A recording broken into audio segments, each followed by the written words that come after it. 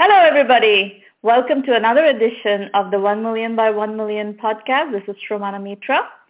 My guest today is Christina Brodbeck from Rivet Ventures, and we are looking forward to getting to know you, Christina. Thank you. Thank you for having me. So why don't we start by having you introduce yourself a little bit to the audience and what your background is and so forth, and then we'll dive into Rivet Ventures. Yeah, sure. My name is Christina Brodbeck, and my background is on the design and product side of things. I moved out to Silicon Valley around 2001 and worked at a bunch of small startups in addition to working down at NASA at Moffett Field and Keynote Systems. And then one of the side projects that I was working on with a bunch of friends happened to be YouTube, so I ended up being the first designer there. And so the first 2 years that I was there, I worked on the .com site, and then the last around two and a half years led UX for YouTube Mobile, and then after that started getting into angel investing, and then also started a startup in the couple space, and then got together with my partners to start Rivet Ventures. And Rivet Ventures is, what is the focus of Rivet Ventures? Yeah, so there's 4 female partners, and we invest in companies where the end user demographic is predominantly female, or there's a women-led market. And we do invest in both male and female founders, and our average check size is somewhere between $250 to $500K. And how big is the fund? We're around 15 million. 15 million. And when you is it all over the United States, all over the world? What is your sweet spot in terms of geography?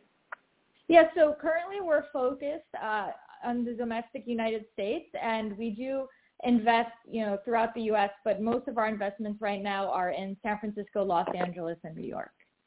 Okay. And what do you like to see in this type of companies where there is a female decision maker in the purchase process? What do you need to see in terms of validation to be convinced that you want to play in that business? Yeah, that's a good question. I'm sure you probably hear this a lot, but to us it is important, is a strong and a good team. But what I mean by that is, having a combination of being confident, maybe because they have worked in the space before, or they know the space and the problems as an end user, but they know it very well, coupled with being coachable, being able to know what you want, but also being able to take feedback is incredibly important.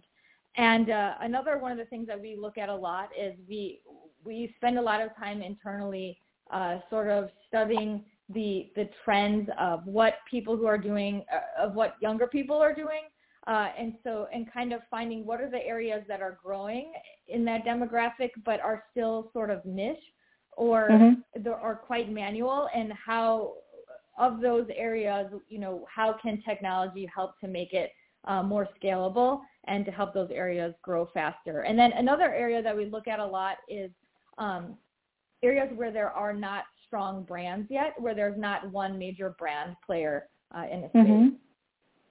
So let's do some examples. How many companies are in your portfolio? We have around 17 companies. 17 companies. So give us a flavor of what these companies are and how that aligns with your investment thesis, and help us think through or help us understand your thought process in what about those companies have compelled you to invest.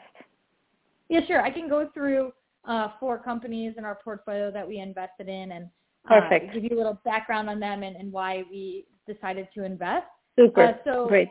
One of them is called Dote, and I guess the best way to describe Dote is that it's a shopping mall on your phone. So pretty much any and every store that you would see at a physical shopping mall, you can shop in this mobile app. In addition to that, they have trends and content that to also tell you kind of what's going on, what's popular, what people are purchasing just in general.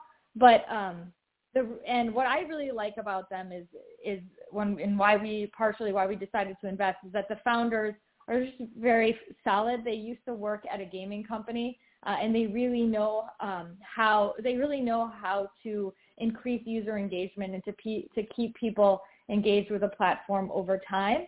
And so that was one of the reasons that we invested in them. And then another company that we invested in is called Tenter, which is a marketplace for campers, people who are wanting to go camping, and landowners who have unused land, right, or portions of their land that is unused. And we like that, one from an end user perspective, especially in certain parts of the country. It's very difficult to find camping space, especially ones that are, state or national, because they fill up very quickly, especially in the summer. And there's not, but yet the demand is very high, right? More than the actual supply. And again, the founder for that is fantastic. And, the majority of travel decisions that actually happen within a family or a couple tend to be booked by the female. And so that fit very nicely within our thesis. And then another company we invested in is called Hooks, and they have a mobile platform which is focused on chat-based stories. So, you'll be reading, fiction, and it'll be in a chat message format, right?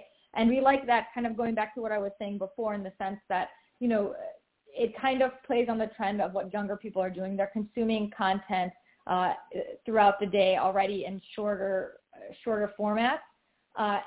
Whether it be Snapchat or Instagram, and text messaging. And this really, utilized something that market is very used to, and then giving them new content to consume in that manner.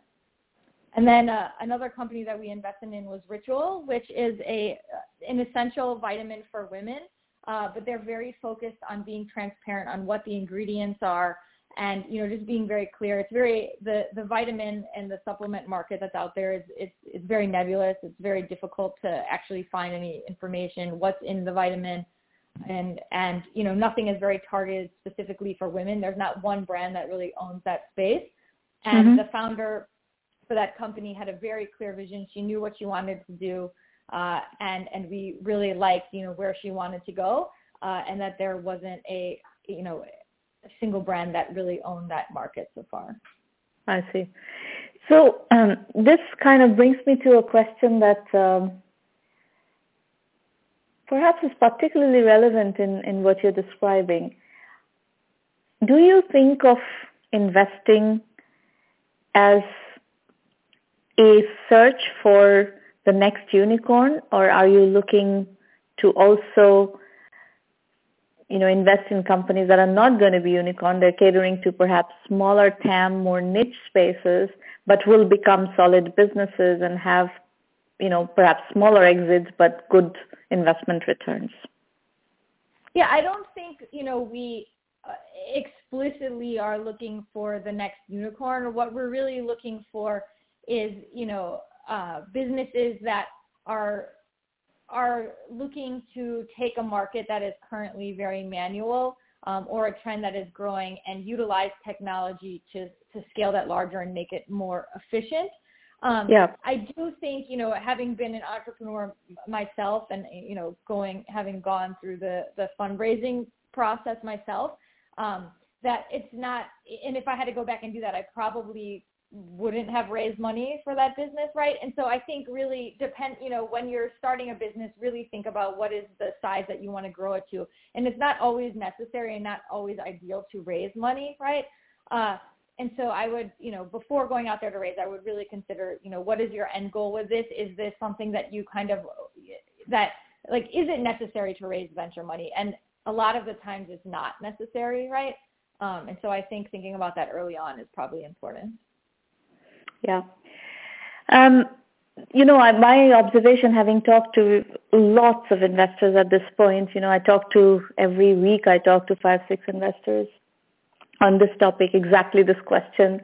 The answers actually tend to vary significantly. There's this class of investors who are only interested in $1 billion plus TAMs, and some invest in $10 billion TAMs.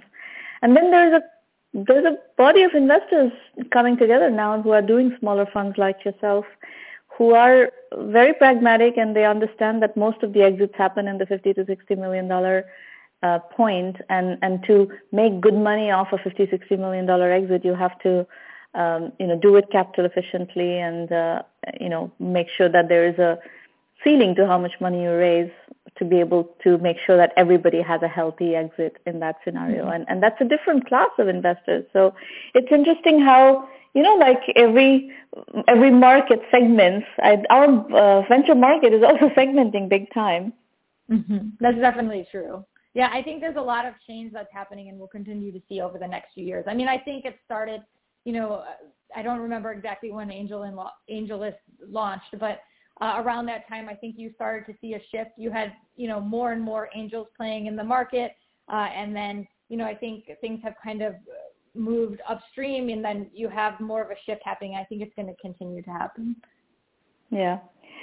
Now, how do you view the Series A gap in the industry? There is a tremendous number of micro VC firms that have come into the market, and as a result, there is a lot of seed financing. In fact, I think the numbers are getting up to 100,000 plus of seed financings, but venture financing is still constant at the 1,200 to 1,500 bracket.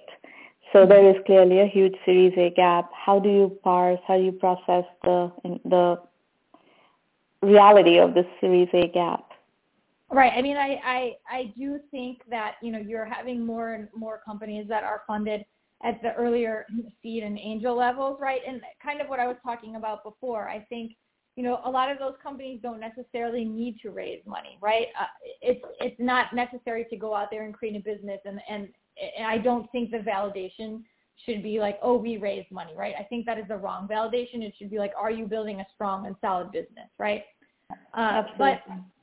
But there is this gap that, does occur. And I think, as an investor, at least, the way that, you can protect yourself, but it's not really necessarily protecting yourself. It's really about, like, how do you make sure that your values are aligned with the entrepreneur's values, right? And that you're offering more than just money, right? Because at the end of the day, money is great, but it doesn't really get you very far if there's nothing behind it.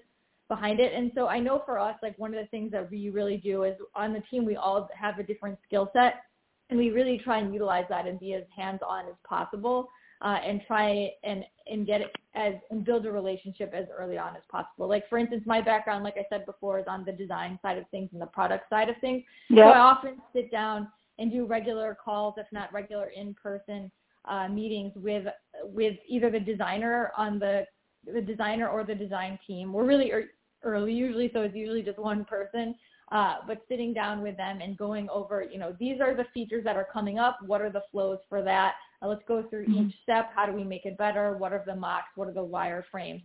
And then every single one of the people on our team has a different skill set that they bring to the table, and we really try and sit down with our founders and help them with those things. And so I think, as an investor, you want to, be as involved as you can. Obviously, there's a fine line, because as an entrepreneur, you don't want an annoying investor who is, like, constantly bothering you. But you do want to make sure that, like, if they need help, you're there for them, and then to also proactively offer that help. And then on the entrepreneur side of things, if you're going to make the choice to raise money or to take money, make sure that you're taking it from somebody that, like, you do feel very comfortable working with, and you don't feel like they're just out there to make a profit, right? Because at the end of the day, like, you want to make sure that they're really your partner and they're helping you get to the next level, whatever that next level is. Christina, a slightly different line of questioning. You very explicitly mentioned that you are looking for companies that are looking to sell to the female demographics, or purchase cycles that are influenced by the female demographics. However, your fund invests in both male and female founders.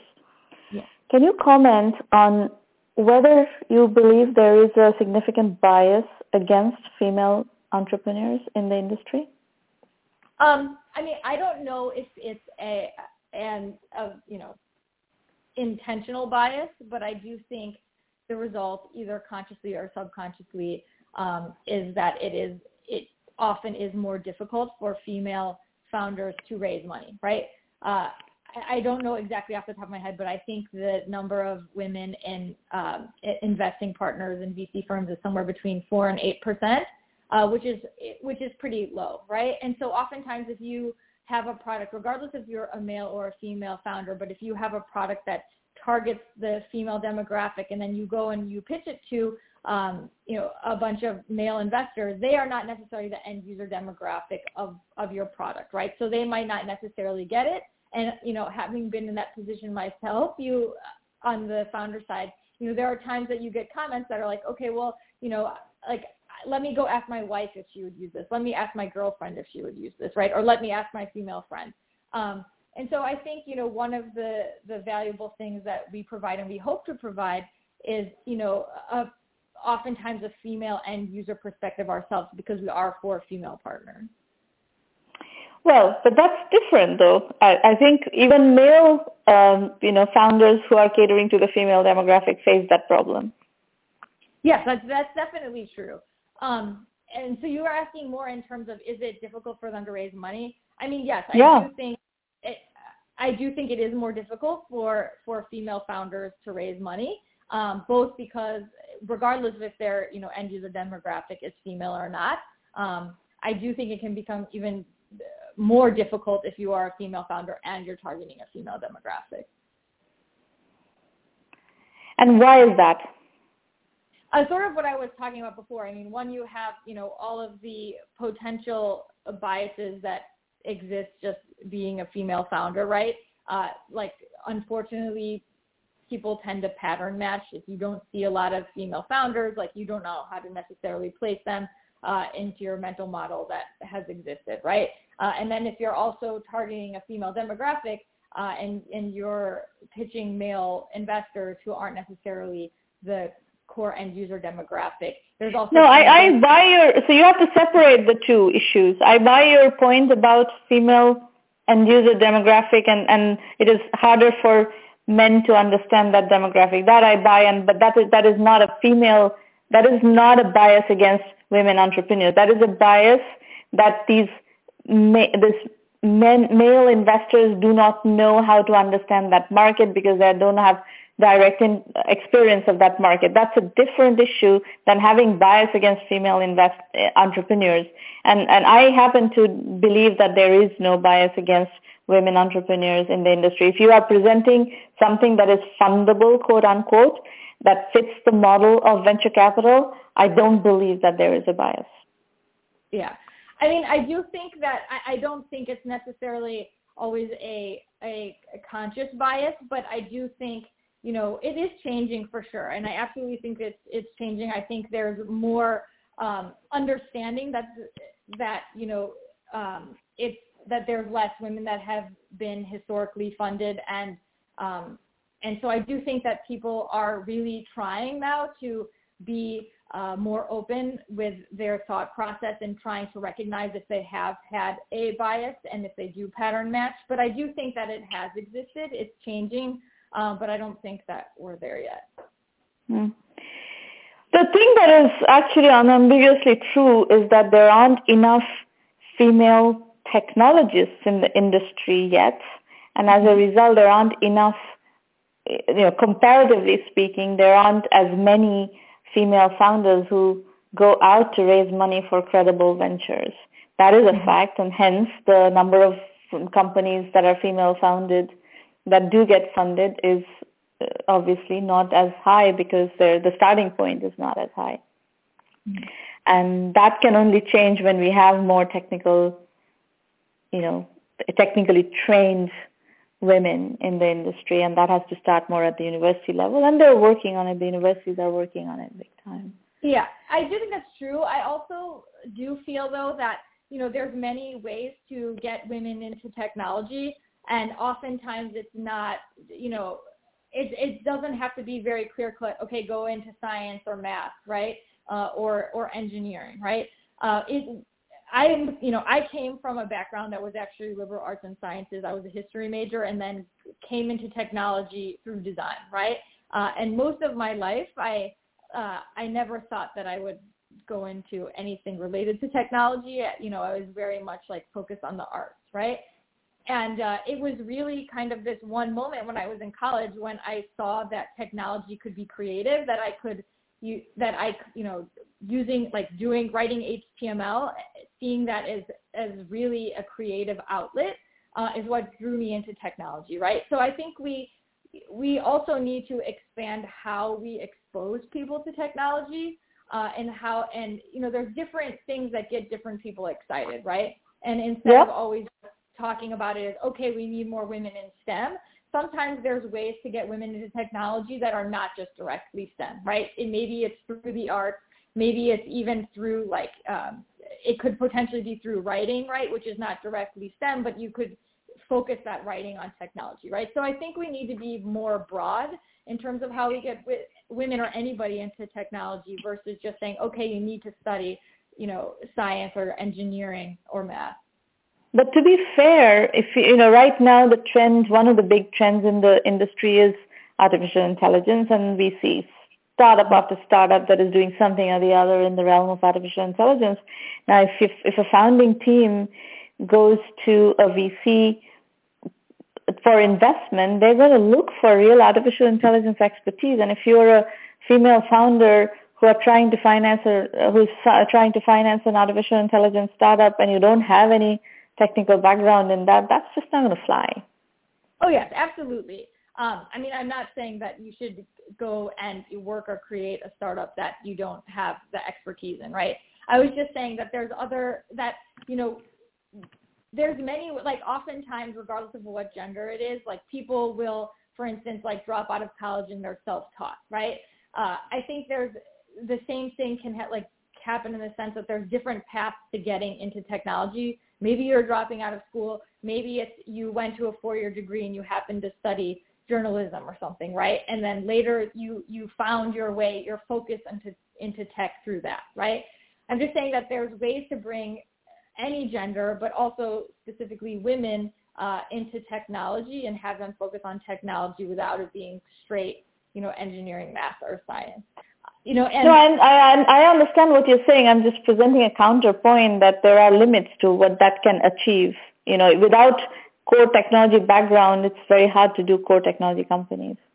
Of course, and if you don't have that background, you probably shouldn't be starting that business or working for that. I agree with that. On the other hand, you can, a lot of what you were talking about of, companies, if you don't have that background, but you're still reasonably comfortable with technology, able to process technology, able to, lead teams and so forth, and maybe build brands or in consumer brands and stuff like that, that's perfectly fine.